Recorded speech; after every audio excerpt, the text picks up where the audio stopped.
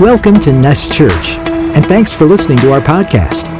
We hope this word blesses you today. For more information, visit nestchurch.com. We hope to see you soon. And remember, you are loved.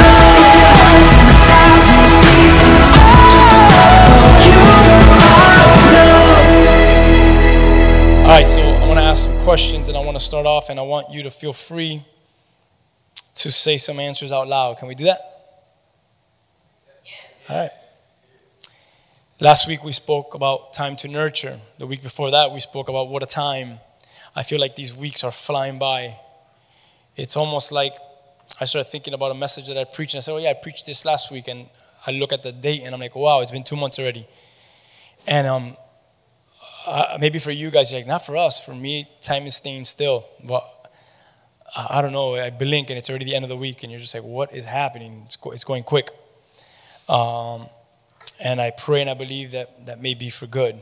But as time is going by, I want to make sure that what the Lord speaks to us flies by, and that we don't stop and we don't pause and really think about what it is that God is speaking to us. One of the most beautiful things and powerful things and beneficial for you that you can do is throughout the week really go back and continue to revisit that which the Lord has spoken. And don't let it quickly just run out. You know, we live in a consumer world. We live in a world where like, feed me, give me more, give me more, give me more, give it to me quick, give it to me quick, give it to me quick, give it to me now, give it to me, and give me something new. And it's almost like when we go to church sometimes, or when we go, like when you watch a show, or when you go to church, or anything, you just want to be like entertained quickly, or you want a new maybe word, a new message, and give it to me fresh, give it to me new, give it now, let me download it real quick. And sometimes when the Lord works, it's not like that. Sometimes it'll be the same word, and that same word could last for a very long time. And that's okay to be at that place. So train yourself or discipline yourself not to move so quickly from what God may be speaking to you. Amen? Sometimes you have to just sit in there for a little while. Sometimes you have to go through that process, and you have to go through that growth with the Lord. Don't come before His presence saying, Lord, give me something fresh, give me something new. And He's like, I can't jump to the new thing if I'm still trying to do the same work in your life. Amen? So I want to do this. I want to continue with time for nurture. So it's part 2 of last week's message. It's really a continuation. And as we were speaking about nurturing last Sunday, we got into 2 points. And in those 2 points, we got into a lot of things. We said, where are the nurturers? Point number 1. And point number 2, that God raises up nurturers in hard times. And one of the places that we stayed on was on Joseph in Genesis chapter 50, where Joseph was one who was, we could say, betrayed and many other things. But he got to a point of his life where he saw how life did a full circle. And everything that was being done in his life was actually, it looked evil, it looked wrong, it looked dark. But it was for his good, it was for the glory of God. And he actually confesses that in his later years. He says something like we said last week, where the evil that you meant against me, God has turned it around for good. And what does Joseph's life come to? It comes to a place now where he's going to decide, I could kill these guys right in front of me for everything they've done to me, or I could get even with them, or I could be a nurturer and show them a part of God that they've never seen. And Joseph takes that. He takes it upon himself to nurture his brothers and to really save a whole nation. Now, what's so special about that is that Joseph would have never been able to do that, we've learned, if he himself did not open his heart, his life to be nurtured. You can't nurture anyone if you yourself are not being nurtured. Yes? So here's the question I have. I hope you really worked hard and sought for yourself and really aimed this last week to find moments in how you can nurture yourself. So I want to ask some of you this last week, that from last Sunday, the last 7 days, how have you found moments in your life to nurture yourself? Go ahead. I hope someone has. I will take your silence as this week, you need to do better in nurturing yourself. Amen? But if you have and you did it with reverence or with conviction in your heart, knowing I have to nurture myself, what is something that you did for yourself to be a strength for someone else? Anyone? No one. I set up a calendar on Apple, and I just literally made time for me. Just blocked it out, but not available. And then I went into the YMCA schedule, and then I fit in whatever workouts I can put in there. Because I found that when I have me time, Yeah. it gives me the strength, patience, and courage to be able to face my children and to be able to face everything that I have to face. So good. And then on my way to the YMCA, I put worship music, and I just really try to get into God's Word, because unfortunately, I'm always on the go, so Yeah. I can't sit and read the Bible. I fall asleep. So on the way to wherever I'm traveling, I just put on God's Word, or whatever little time I can get in there, Yeah. It's good. and that's been helping me. It's good. That's beautiful that you found it in yourself to say, I'm going to set in my calendar a moment for me. I'm going to go on a date with myself here. Yeah. That's good. Me time. All right. And she needed nurturing in her life to be a better mother and a better support for her kids. Anyone else? What did you find that was important for you to nurture yourself? Anyone? What was that again? All right. So this is what you should do. This is what you should do. Today's Sunday. Maybe some of you don't work tomorrow. But it doesn't matter whether you work or you do. You still have the rest of the week. Find moments throughout the days. If you could do it every day, do it every day. But find a moment to say, how can I spend, and I'm not saying it has to be an hour or it has to be half a day. You have to figure out what works every day for you. And say, how can I find this time to really just nurture myself? To get my mind right, to get my heart right, to get my spirit right. And think about the importance of nurturing yourself. What does that mean, doing it with God? How is God involved in that? What is God doing? So that way you could be better for the people that are in your life. Really focus on that. Amen? Nurture. I just want to, kind of about what you're talking about. For me, I've always found like, when I get onto something, like say like exercising, doing something for yourself, or whatever, like it's hard to find a balance, right? Like where you're reading, or you have that time to read, because it's like, okay, I get time for this, but then it takes away time for this. And I've been trying to incorporate some time where it's, on and off, like this day I'll add this, but sometimes even within, let's say, an exercise, I'll try to find a time where I'm actually in communication with the Lord, even if it's small. It doesn't have to be like this drawn out prayer where you have to be so wordy, but being in His presence and recognizing Him while you're doing it and being thankful. And I think that becomes a greater heart of worship, and it'll build that dialogue with the Lord, where even in your day-to-day you'll see how He's speaking to you or how He's moving in and through. So, and that's hard for me because I'm always the kind of person that's like, I'm super focused on something and everything else kind of is just off down. Amen. Praise God. All right. Nice and loud so everyone can hear you. Hey, how you guys doing? Anyway, men's group, don't forget, this Wednesday, join us.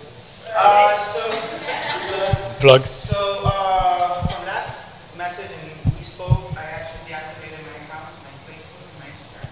Good. Because I was thinking how you nurture, right? And Good for you. There's already my thing, I already look at sermons and read, but I was like, well, what is distracting me? What are other areas of distraction? Instead of squeezing like 5 minutes here, 5 minutes there, like how could I actually be more intentional in my time that I spend with God?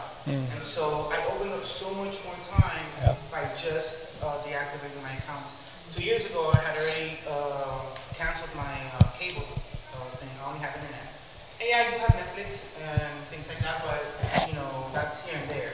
So I've opened myself up to even more time to spend nurturing spirit. Because my physical I already do as well. And then I got together with my brother Justin, and we've been sharing back and forth about the scripture that we're getting ready for a message for mention on Wednesday. So Wednesday, Justin and I are going to be hearing the message. That's good. You know, that was something interesting that he said. He felt in his life he had to deactivate certain accounts, certain social media accounts. And I wanted to start off today with talking about the poison ivy and the flowers again. But he noticed that he was nurturing something that in return wasn't nurturing some good back in return. It was actually taken away from him. And if you remember last week I said, well, part of nurturing is also cutting off. And sometimes we need to cut off things in our lives that are not nurturing us back in return. So sometimes we nurture the wrong things. We nurture poison ivy rather than nurturing flowers. So that was a good example of that point of, hey, I had to cut this off because it wasn't for my good. And now he's seen good rise up in his life because he's nurturing into something different. That's good. Anyone else? I don't want to steal from you or anything like that, or pass you by. Anyone else? I can relate to what you did. But instead of, since I used my Instagram account for my business, what I did was just muted a couple of people or blocked people. So it's just things that I don't want to pass through here that goes into my soul, or things that person or whatever they post can affect me and my relationship and doesn't feed me the right way, instead of just full on just, okay, I need to get away from this and not also see the benefits that I also have with social media that I need to post for my business and stuff like that. I just decided to put those things and block those things away from me. Very good. Very good. Love that. I pray that you would have testimonies and examples in your life how nurturing is growing in you in the weeks to come. Amen? Think about that. So what can you start doing today when you leave here to nurture yourself, to nurture others? Think about that. Discipline yourself in that, because I really feel that these are the days that we're living in. This is the moment that we're going for. And it's, if I'm going to be any kind of nurturer, I need to make sure that I'm at a good place. Don't try to get everyone at a good place when you yourself are not at a good place. It needs to start with us getting at a good place, so that way we could get others in a good place. All right? All right. Don't be chugging poison while telling someone else, don't drink that poison, it's bad for you. Trust me, it's just not good for you. Take it from me, I'm drinking it. Don't do that. Work on yourself so you can work in others. All right? Praise God. If you feel like you want to share something at any point, just towards the end, raise your hand before I close, and I'll call on you and you can share something about nurturing. Amen? All right. Point number 1, what was it again? What did we say last week? Point number 1, where? All right, you guys didn't take notes last week? All right, point number 1, we said, where are the nurturers? Yes. We spoke about where are the nurturers. And we talked about what that means. We're called to be a provider, a model, a nourisher, a mentor. Point number 2, he raises up nurturers in hard times. We spoke about Joseph. Point number 3, I told you to write it down last week. If you didn't, write it down now. It is God's plan for us to nurture. It is God's plan for us to nurture. Say that with me. It's plan for me to nurture. Amen. It is His plan. I believe this. It is His design for me, for you, for us, to nurture the hungry, to nurture the tired, to nurture the thirsty. If you're tired of running, it's going to be hard for you to strengthen the other runner that is tired of running. What you might do is you might just say, hey, let's just quit together. That's not necessarily the good place to be at. You want to be each other's encouragement, not discouragement. Discouraged people will discourage people. Miserable people would want to make other people miserable. And that's the reality of it. So it's God's plan, it's His design for us to nurture people that are hungry and thirsty, those that are tired. And I thought about that and I said, if God's plan and design for me is to nurture others, then I've come to this truth in my life. Hopefully, maybe one of you share this with me. I need to stop making excuses before the Lord. Are any of you good at making excuses? Just like, well, Lord, this is the reason. Well, not right now is not the time. Well, Lord, I'm feeling this kind of way. What they are is excuses. They're just excuses. That's all they are. You might feel like it's your truth.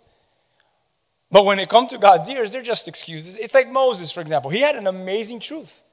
When he stood before the Lord, and the Lord says, hey, go speak to Pharaoh. You're going to free millions of people from Egypt.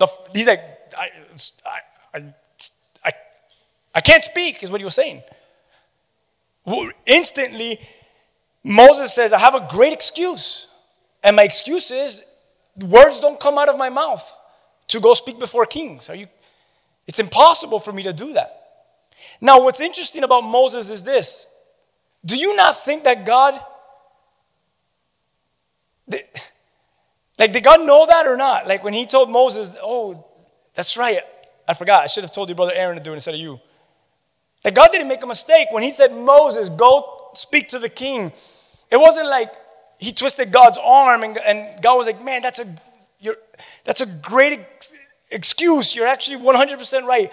I'm so sorry, Moses. I should have considered your disability.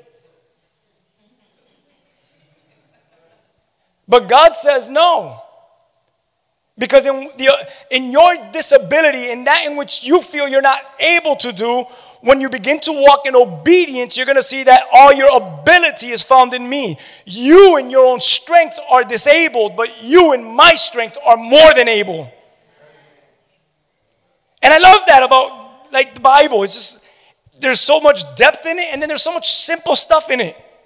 It's like Moses, I can't do it. If you haven't noticed, I stutter a lot. I have a speech impediment, and I can't release the words the way I would want to before a king. That's an excuse. As good and as reasonable as it was, it's an excuse. And I'm sure that I know I share with Moses, and I'm sure that many of us share with Moses, we give excuses. We give excuses. Not only do we give excuses, how many of you don't have to raise your hand for this one because I don't want you to feel all kind of weird and all that or offended, but you give accusations. You begin to accuse. If it's not an excuse, then I might as well accuse. Well, the reason why I don't is because they're all like that. Or because they didn't see. And it's like, stop accusing people. And stop accusing him and accusing her and accusing them. Stand up and be honest for yourself that you are the one that has serious issues. You are the one that needs to walk in obedience. You are the one that needs to deal with those things. Let God deal with them. Your issue is not to, or your point is not to sit there and say, well, since I'm right, I'm just going to accuse everyone of how they're wrong. No. Your problem is just continue to get right. Hopefully, it's so Holy Spirit filled and led that those that you're actually accusing, you become a blessing and you strengthen them to begin to get alongside you and run the race with you. Think about that for a moment. Come on. Because I know what it means to accuse many times. Well, it's their fault. It's his fault. It's her fault. Them. They stink. They suck. They did this. It was really their fault. It's not about me. What is that? That's pride. That's ego. You better never say it was me. You better never say I'm the one with the issue. You know very well that if you have an issue with me, it's always you. Baloney, man. It's a nice word, okay? Baloney is a nicer word than another word I could have said. Baloney. That's ego. That's pride. Can you tell that I've just been wrestling with God for a little while? Man, I love it. Me and God have been having awesome conversations. God's like, you're prideful. I'm like, I know. Stop making excuses and stop accusing when you're actually called to feed. Amen? But I have a great excuse. Good, but you're not called to give excuses and you're not called to accuse. You're called to feed. You're called to feed. It's time to nurture.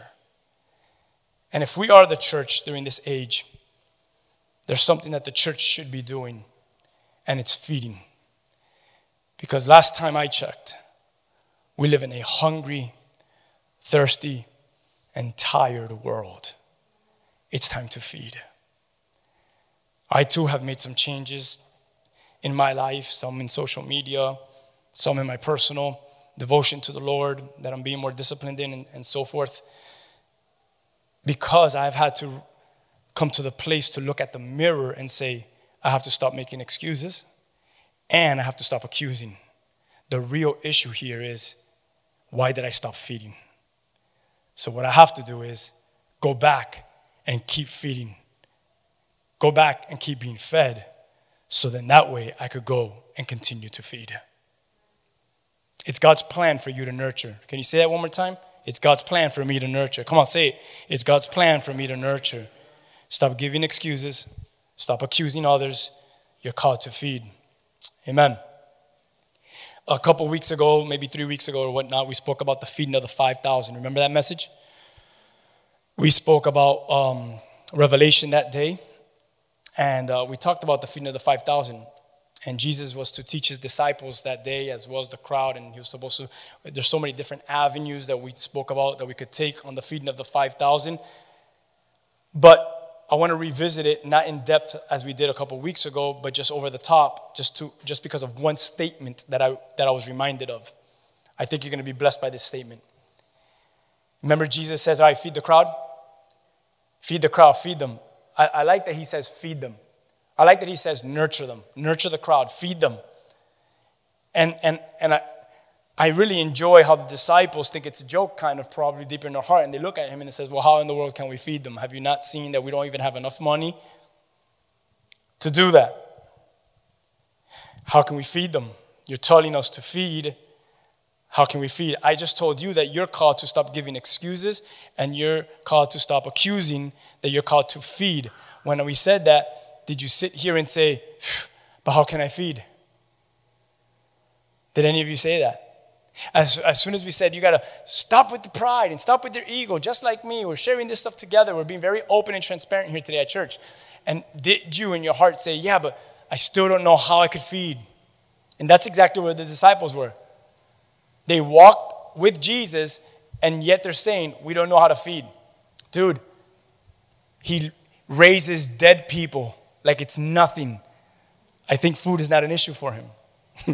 But for them, it was all about what they did not have compared or alongside to what was with them and to what he did have. In our lives, how many of us say, I walk with Jesus. We walk with Jesus. We walk with Jesus. Yeah? Say that. We walk with Jesus. But as we say we walk with Jesus, how many of us, as we walk with Jesus, have also said, but I don't have what it takes. We walk with Jesus, but I got no food to feed. Think about what that means in the spiritual for us. So they said, how do we feed them? In John chapter 6, one of his disciples, Andrew, Peter's brother says to him, here is the phrase, or here's the word, catch it, that I was reminded of. He says, there is a lad here who has 5 barley loaves and has 2 small fish. You've heard that before? But look at this next part of that statement. I love this. But, what are they among so many? I want you to really see the struggle in Andrew's mind and in Andrew's heart. What was the question? I just said it, guys. What did Jesus tell them to do? Feed them. Sorry, that was the command. What was the command? Feed them. What was the reply? We got bread, we got fish, but it's not enough. The real answer was, okay, I'll start handing out the bread and the fish. That's it. That's what the answer should have been. But What Andrew does is he says, I got bread, we got fish, but it's still not enough. And that's the problem with humanity right there. That, Lord, sometimes we feel that what you've given us is not enough to accomplish the purpose that you've called us into, which is to feed. So you've given us the material to feed, but we question your command with, what is it that I have among so many that need to be fed? Is it even possible? Do you see the struggle that we have as humans? You see the struggle that we have because we look at everything from a natural perspective? Because he was right. From a natural or ready, scientific or whatever kind of way you want to look at it, he was 100% right. If there was 15 to 20,000 people, as scholars say they were, we all know that 5 cracker breads and 2 fish is not enough for them. Because a lot of us are Hispanic, and we know that 5 Cuban breads is still not enough for that many people. And we could feed a lot of people with 5 Cuban breads. So the problem there with us is the natural and what they thought. The beauty behind chapter 6 of John verse 9 is what I have among so many? What is what we have among so many? What are they among so many? What would you consider that? As Andrew replies back to Jesus in such a way. Fear? Disobedience, I think I heard someone say. Lack of something I heard. Lack of faith. Lean on your own understanding. I'm going to be very, very simple. I think it's an excuse. I have 5. Jesus never asked them, how much food do you have? Jesus just asked them, feed them with what you have. He didn't say, hey, wait a minute, let's have a powwow. So how much food can you all come up with? That's what we do. We have what? We have meetings, and what do? We raise money. What do we do? What businessman can we call? What grants can we get from the banks? And we do all these things to make sure we could get money. And never once did we stop and say, wait a minute, let's pray and fast and come before the Lord. Because maybe he could make 5 loaves and 2 fish. Maybe he could feed a multitude with it. Maybe we don't need to go to a bank. Maybe we don't need to go to a businessman. Maybe all we need to do is be obedient and go to God. No, you guys didn't like that. I think that's a good idea. Let's go to God. Someone comes up to you and says, so what have you done in your life to help? What I've done this and I've done that and I've gone there and I've been here and I met with this person. I spent money on this and I tried to get help here. And you ask the question of all questions. What have you done with what God has given you? With what God has said? Have you been obedient to that? Maybe you haven't seen the miracle because you haven't seen the miracle. It was too little for you. What are they among so many? Come on. What are they among so many? It's an excuse. And Jesus is not telling them, let's come up with a strategic plan to feed the thousands. It was very simple. He just wanted to know if you'll be obedient in my word, and would you nurture, you should write this down, would you nurture with what you have? I believe in our lives and in the time that we're living in, that we're called to nurture with what we have. Be obedient to that, because as we nurture with what we have, I believe the Lord will multiply that. The Lord will surprise us. He'll show up. And next thing you know, we'll see the multitudes being nurtured. And we walked into it knowing that all we had was this. And yet look what God did. He did so much with what I thought was unreasonable. Listen, difficult moments can cause us to make excuses. Difficult moments can cause us to accuse others. How many during these difficult moments that we've been living in have you seen or heard people just accuse others? I have. If the orange man couldn't do it, then the sleepy guy can't do it. We're always accusing. We're accusing that Christian and this Christian. We're accusing this brother and that sister and that family member and that neighbor. Or we're giving excuses. Difficult moments can cause man to make excuses. We're in a difficult moment here, Lord. We're all hungry. We're sunbeaten. We're starving. There's a crowd. They've been following us for hours from region to region. This is not good. They're frustrated. They're anxious. They're feeling all kinds of way. And when they thought their day was over, Jesus says, feed them. They're in a difficult moment. Maybe they felt unprepared. Maybe they all looked at Judas. Hey, you are the one that holds the money. What have you done? You weren't prepared for this. Maybe they felt they should have had enough food. Maybe they all felt they should have been ready for such a moment, because you never know. Jesus is kind of crazy, and he always calls us to do some crazy things. We should have been ready for such a moment. And all these things that could have come before the Lord. All these different excuses. Or they could have accused each other. Peter could have said it's Judas' fault. Judas could have said, Peter, it's your fault. Peter could have said, Andrew. And who knows what was going on there. We don't have all the details of the story. We just know what the Lord wanted us to show us. But difficult moments can cause us to do that and be like this. But what the Lord wants is different. The Lord wants to use them and to strip them and to strip you, to strip me. Come on, let's be very honest here. He wants to strip us from our comfort. I love that one brother said, hey, just openly stood up, hey. I'm like, what is he going to say? And he just said, I detached myself from social media accounts. That's pretty bold. Because what he's saying is, I'm stripped from that which I felt comfort in. I wasted time in that.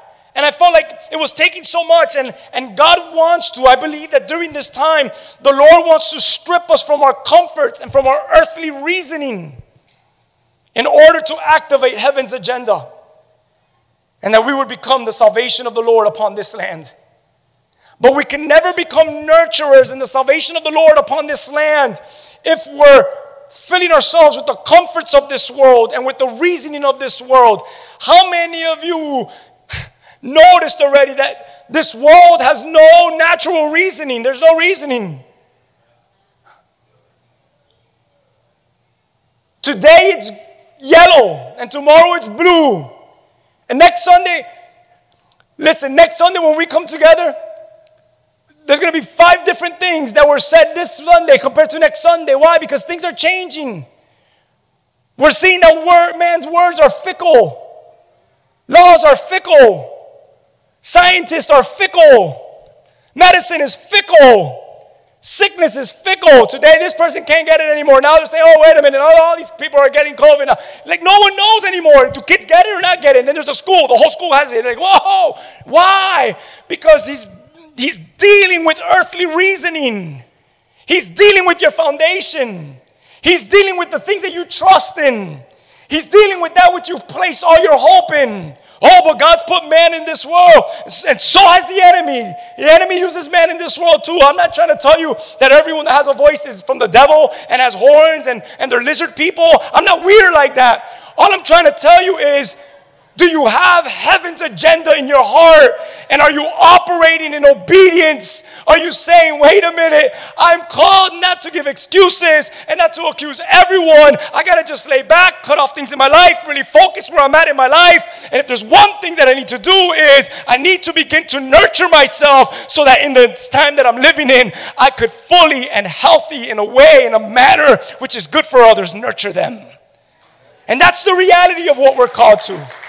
That's who you and I are. We're not like, Lord, all we have is 5 loaves of bread and 2 fish. If you would have just made me a little bit more like Tito, maybe I could sing. If you would have made me a little bit more like that person, I could preach better. If you would have made me a little bit more like that person, maybe I could. Excuses. Well, you know, the reason why I'm really not serving the Lord is because my last church hurt me. That's it. That's an excuse and an accusation. Your last church hurt you, so they're bad. That's an evil church. Excuses and accusations. At the end of the day, where's God taking you to nurture yourself? At the end of the day, how is He doing a work in you to nurture others? How many of you can say amen? You may be hearing like, I don't know what to do. What I have, what is that among so many or among so much evil? So much confusion, so many voices. And all I could say is you are just enough and just exactly what God wants to use you for this day. Though there are many you can blame and many reasons why you shouldn't do, consider today that it's God's plan for you to nurture. Yeah, but my aunt drives me really crazy. Go to her house, have the heart of Jesus, be nurtured, and learn to nurture that crazy aunt. Amen? Do you love this church? Nurture people. Do you think your aunt, who has so much hurt and bitterness and anger in her heart, I just said aunt. If your aunt's crazy, trust, and I had a conversation with you, I forgot about that. The first thought that came up to me was aunt. I can say cousin if you want, uncle, whatever makes you feel like I'm not pointing at you. But do you think that relative of yours, you go into their house and stirring the pot and fighting darkness with darkness and words with words, do you think that's going to do any good for her heart, for his heart? But what about we take off their shoes and we begin to learn to wash feet again? And we could say, aunt, uncle, cousin, friend, I just want to serve you. I want to nurture you. And I'm telling you that what you have is just enough. Don't put so much blame and don't think that you can't do.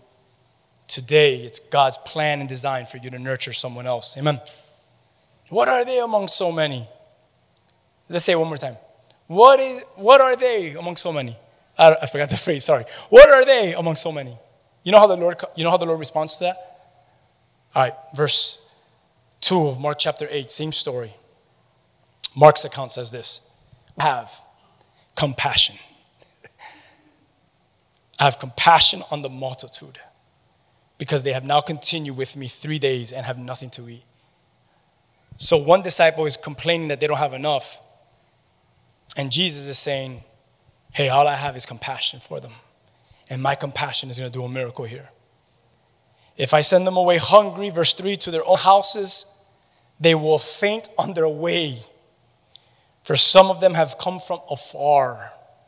Verse 4, then his disciples answered, how can one satisfy these people with bread here in the wilderness?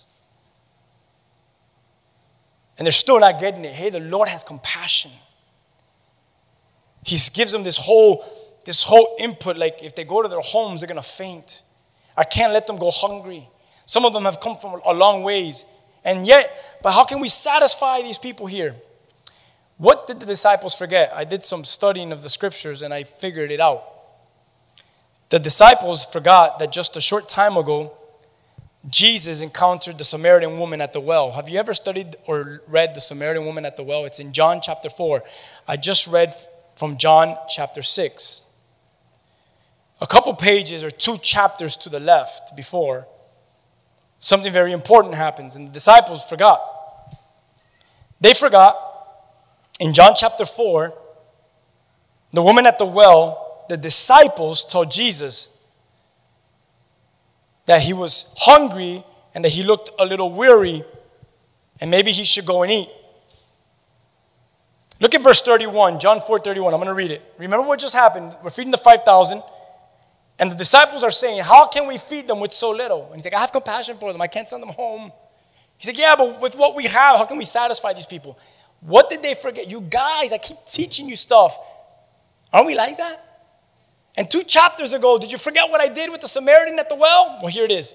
Verse 31, Samaritan woman at the well. His disciples urged Jesus. And look what they tell him. Rabbi, eat. Are you guys seeing that? We're learning here a little bit today. Rabbi, eat. 2 chapters later, the rabbi is saying, disciples, feed. 2 chapters earlier, the disciples are saying, Rabbi, eat. You see that? So, he's spending a day with a woman at the well. He's teaching them a beautiful lesson. And because of that woman, she was going to evangelize her whole town and win all the leaders of that town for Jesus. I mean, she becomes a great evangelist there. I mean, At the end of the discourse here, and at the end of this little encounter between the woman at the well, the Samaritan woman, and Jesus, the disciples kind of come up to him like, hey, what were you doing talking to that crazy lady? And they saw him, and he looked hungry, and he looked tired. And the thing that they told him was, it's time for you to eat, Rabbi. Now, you and I probably would be like, it's true. Like on a Sunday, if you tell me it's time to eat, I'm going to look at you and say, where's the closest sushi spot? I love sushi on Sundays. What do you like to eat? You know, whatever it is. Rabbi, it's time to eat. And in verse 32, it's mind-blowing what Jesus tells them. He says to his disciples who see that, hey, this guy should be eating right about now. He says this, I have food to eat of which you do not know. Did you guys see that? Rabbi, eat. Oh, I have food, but you don't know the food that I have. Can you imagine right there, you're a disciple, you just told your teacher, your Jesus, to eat, and then he comes back to you and says, I have food that you do not know of. What is your mind going to tell you? Is he hiding food from us? Did he already Uber Eats and not ask what I wanted to eat? Did he get a delivery? Something delivered and we didn't know about him? He didn't hey, did Jesus ask you what you wanted on Uber Eats? No, he didn't pass the phone to me. What do you mean you got something to eat? I want you to think about this for a moment. What Jesus is doing here is he's training them, stop reasoning like the world. Come on. He's training them, stop living natural. I've called you to the supernatural. I called you to reason with heaven, not with this world. Rabbi, eat physical food? No. I have food that you do not know of. I've already eaten. That whole encounter with the woman at the well, what a meal that was. That was from heaven. And I ate manna from heaven right now. I'm so full. Have you ever done something spiritually that you just feel full? You've ever done something obedient to the Lord where you've done God's work and you're just full? And you're like, and someone says, what is it with you? And you're like, I have food you do not know of. What is that? You tapped into the supernatural. You're reasoning beyond the world's reasoning. The disciples continue to think like the world thinks, continue to reason like the world reasons, continue to have a natural mindset, and they have the audacity to come up to Jesus and worry about food. Jesus, have you eaten? I think your sugar's dropping a little bit. And Jesus looks at them and says, eating? Shh. I have food way beyond your understanding. So the teaching and the care and the love there was not towards Jesus. It was towards the disciples to tell them, I love you so much that when are you going to get it? That we have a food to give. And the food that we give is not like the food of this world. 2 chapters later, he says, feed them. And they look at their food and they say, but we don't have enough food. And again, he says, do you still not have food beyond your understanding? Whew. They still looked at the food they had, not the food that he had. They were still reasoning. It's your plan. It's his plan. It's his design for you to feed. But it's not to feed the world with the world's food.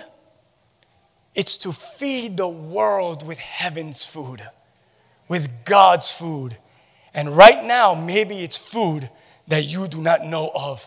I'm telling you today, start nurturing yourself, starting this week, so you could start learning the food that he is speaking of. This is not shallow. This is deep.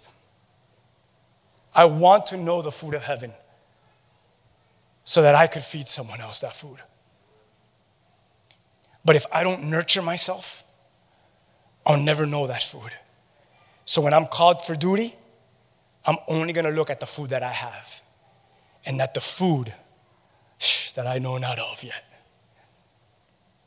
Seriously examine yourself. Take inventory.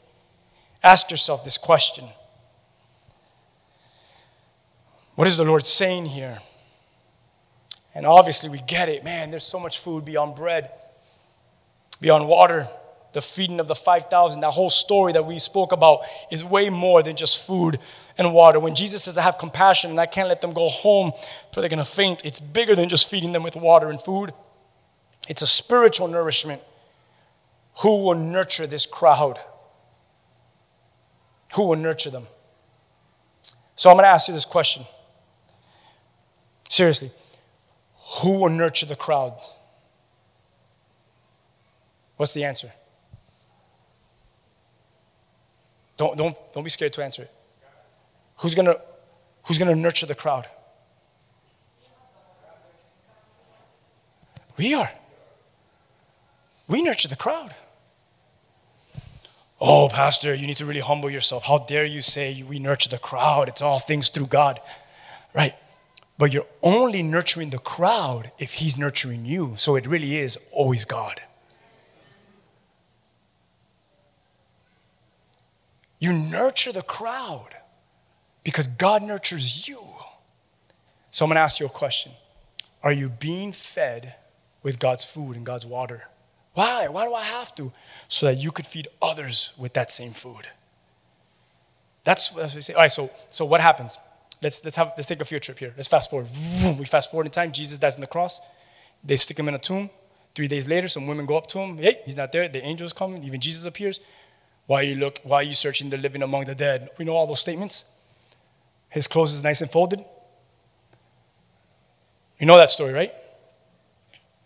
Something powerful happens, right? Later on, Jesus is like, let me go check on the disciples. Let me see what they're doing. Jesus has already resurrected. We could speak about the ascension and all that. What do the disciples go back and do? Many of them go back to what? To fishing. To fishing. So now God has to come, and we know this story because we preached this 3 weeks ago. Jesus comes to Peter and says, Peter. And Peter's like, yes, Lord. I think I got. And he asks him 3 powerful questions. What is it? Do you love me? What's the second one? Do you love me? What's the third one? Do you love me? What was Peter's answer to each one of those questions? Each question was the same word, do you love me? But each question was different and touching a different part of Peter's heart. So he says, do you love me? It hit something. Do you love me? It hit something else. Do you love me? He said the same question. No, he didn't. He asked 3 different questions. They all sounded the same. They all sounded like this. Do you love me? But to Peter, he got 3 different revelations, I believe, with those questions. Do you love me? And every time he says, Lord, you know I do. Do you love me? Lord, I already answered you once. You know I do. By the 3rd time, do you love me? I've already told you twice that I love you, God. If you know anything, you know that I love you. And the Lord says, then you should have fed my sheep. You should have tended my sheep. Go now and feed my sheep. Feed my sheep, tend my sheep, feed my sheep. Feed my sheep, tend my sheep, feed my sheep. Feed my sheep, tend my sheep, feed my sheep. Feed my sheep, tend my sheep, feed my sheep. If you say you love me like you say you love me, then you would be living in obedience in the calling that I've called you, because it is my plan and it is my design to use those that I love. And if you love me in return, you will be doing exactly what I have planned and designed for you to do. What is it? Feed my sheep, tend my sheep, feed my sheep. You're called to nurture the sheepfold. You stopped nurturing. How dare you come to me and say you love me? If you really love me, pick up the plan and design that I have for you. Feed my sheep, tend my sheep, feed my sheep. Feed, ready? What does it mean? It means to pasture. It means to graze. It's like a farmer. It's a farmer to foster, to grow land, to the plants in the land. That's right, we're on TV, on YouTube. Forgive me. I'm going to get rebuked by Rudy later. All right. Forgive us. I just love being down there with you guys. All right. It's a farmer to foster, to grow, to nurture the animals that live there. All of that means feed. It's the role of a farmer. It's a nurturer. Farmers are nurturers. If a farmer doesn't take care of his land, guess what? His land does not produce the fruit that the farmer desires. What does that mean? A farmer nurtures that which he, in return, would what? Want it to nurture him. You see that? That was part 1. Nurture that which will nurture back to you. Nurture the good things that are going to nurture you back in return. So what does the farmer do? He takes care of the animals and the plants. Why? Because the animals and the plants are going to take care of him. Yeah? Number 2, tend my sheep. 10 means to be a supplier. 1 means to be a farmer. The second statement means to be a shepherd. Peter, You're called to be a farmer and a shepherd, one who supplies, one who cherishes, one who rules over, one who feeds and keeps and nourishes the cattle. You are called, Peter, no longer to be a fisherman. You're called to be a fisher of men. You're called to be a farmer, and you're called to be a shepherd. Go and nurture my people. Amen? Zig Ziglar, who's a known, very known, wealthy, taking care of man financially, and he's a sought-out motivational speaker, believer. He says you can get everything you want in life if you just help enough people and other people get what they want. What does he mean by that? If you really focusing on nurturing others, in return, you're going to learn that is going to respond to nurturing you back. It's biblical. I don't have time to get into the Proverbs where it talks about fathers nurturing their sons and even spiritual sons, because in return, it's a blessing back unto them. So here is my question to you as we wrap this up in point number 4. How are we doing as shepherds, as farmers, as nurturers in this land? Number 4, everyone write this down. Test your love. Test your love. Write that down. Test your love.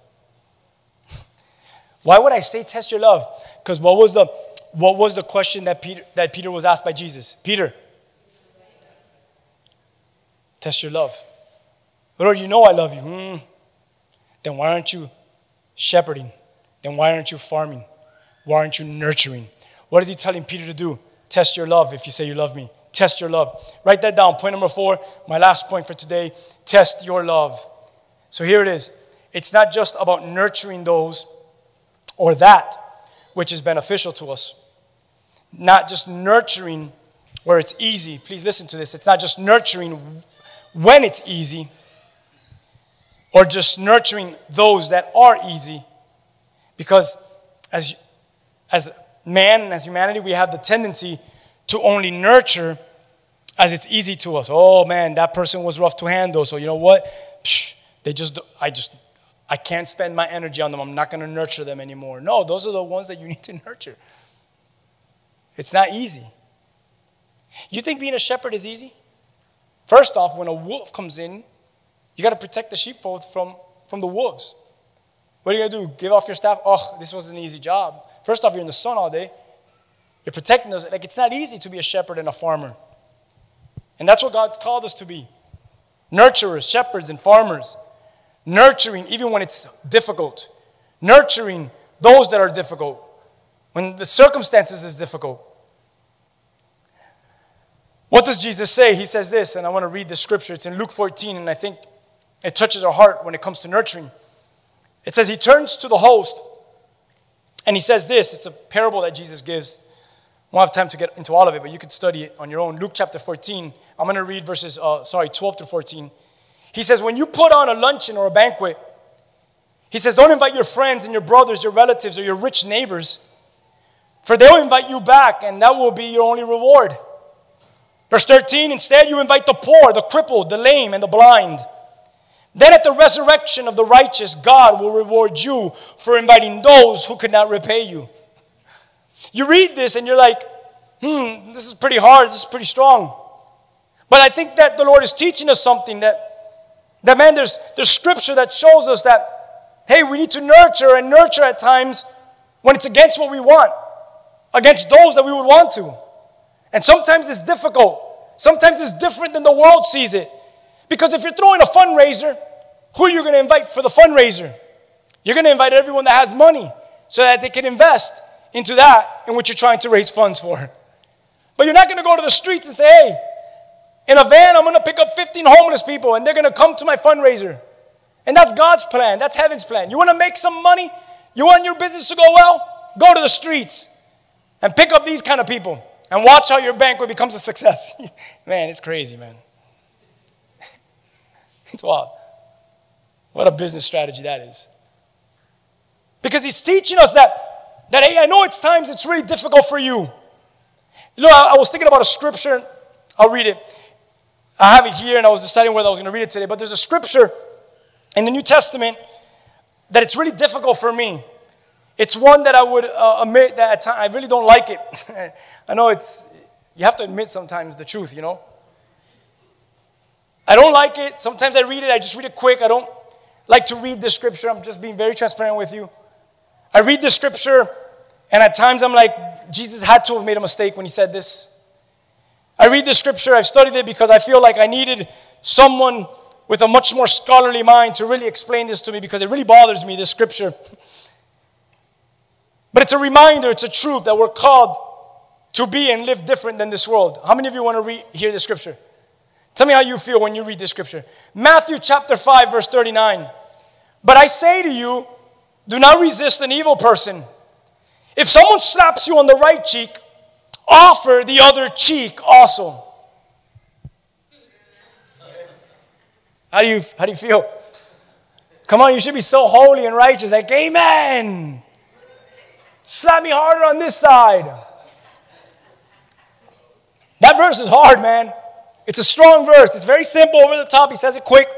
But for me, it touches a part. It touches a part of someone slaps me on the cheek, turn my cheek and let him slap me on the other side of my cheek. Like, I don't know how I feel about this. My theology or my doctrine on this is definitely different than Jesus's. All right. All joking aside. But seriously, like in the Greek, this means like when they strike you with an open, so because you can read it like if someone slaps you on the right cheek, it's probably like, papi, like it's not really what you think, Rigo, like it's not as serious. No, it is.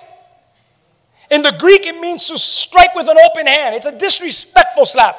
If you're going to hit me in the cheek, at least close your fist and punch me. Don't slap me with an open hand. It's a strike with an open hand. It's a real slap in the face. That's what it means in the Greek.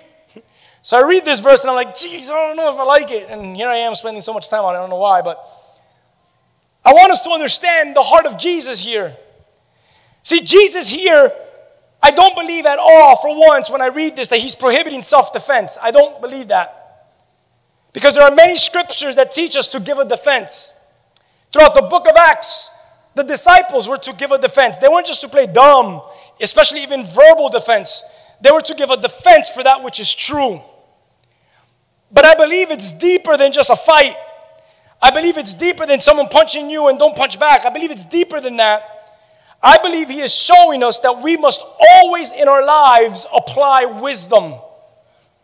What do you mean? What does this have to do with wisdom? I truly feel that verse has everything to do with wisdom. I read this, and I don't know if I read this in a commentary or if I heard this. Forgive me, but I wrote this down.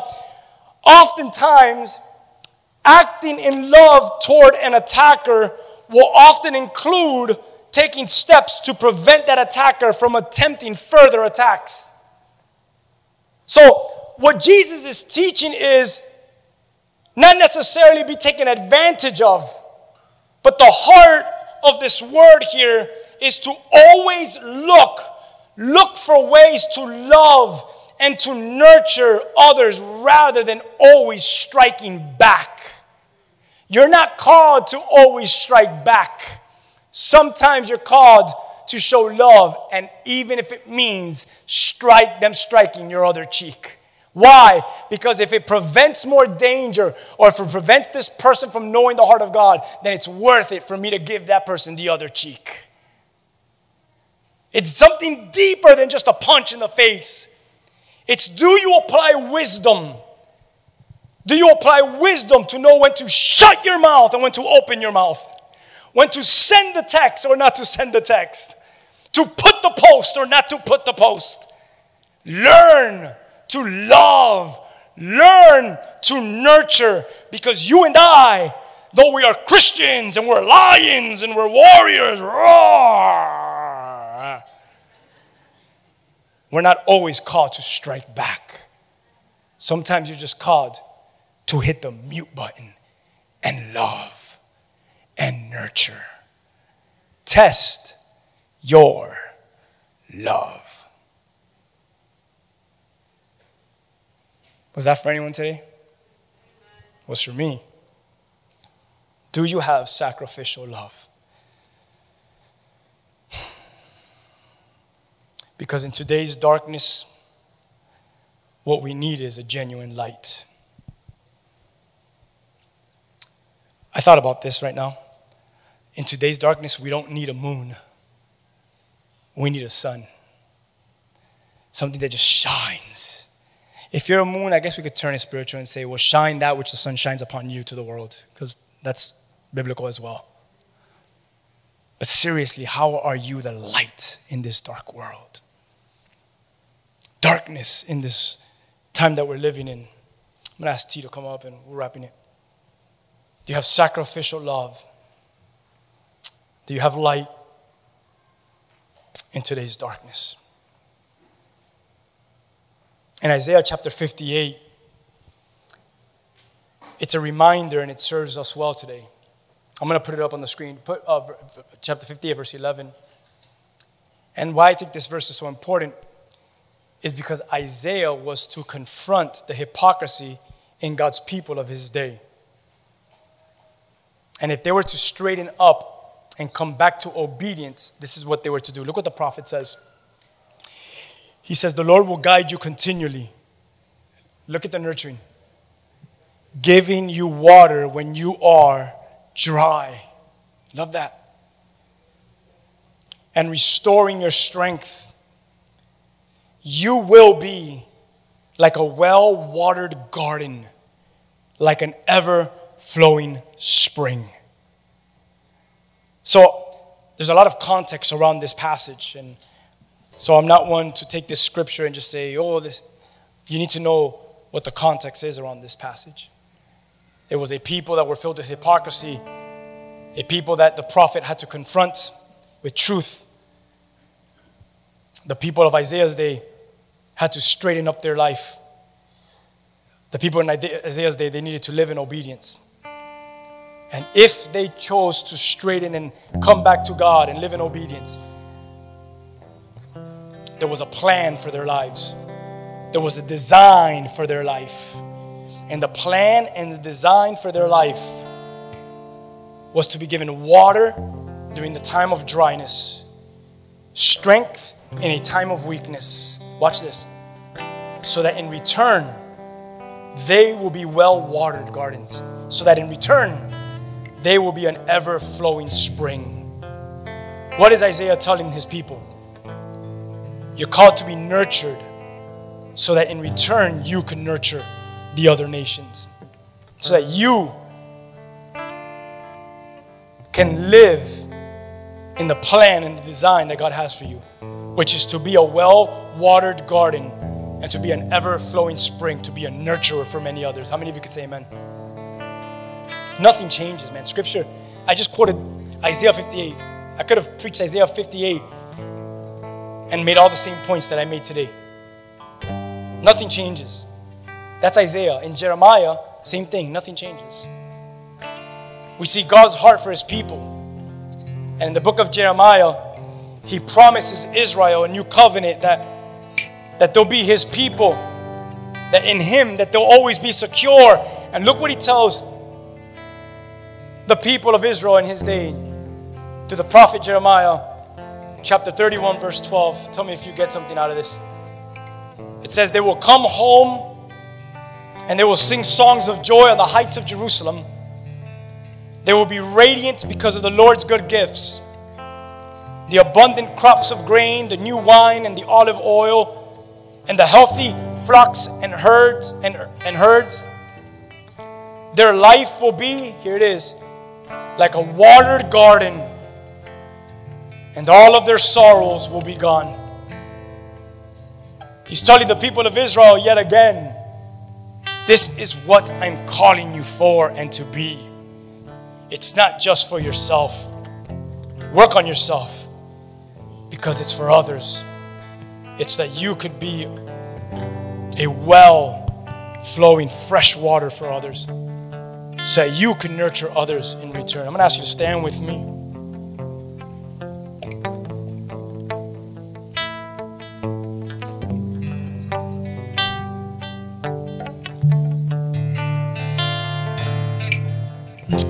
I want you to take a look into your life.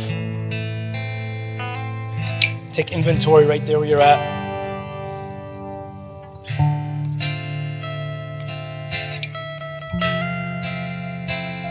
Where are you in all of this that is being said? Where are you?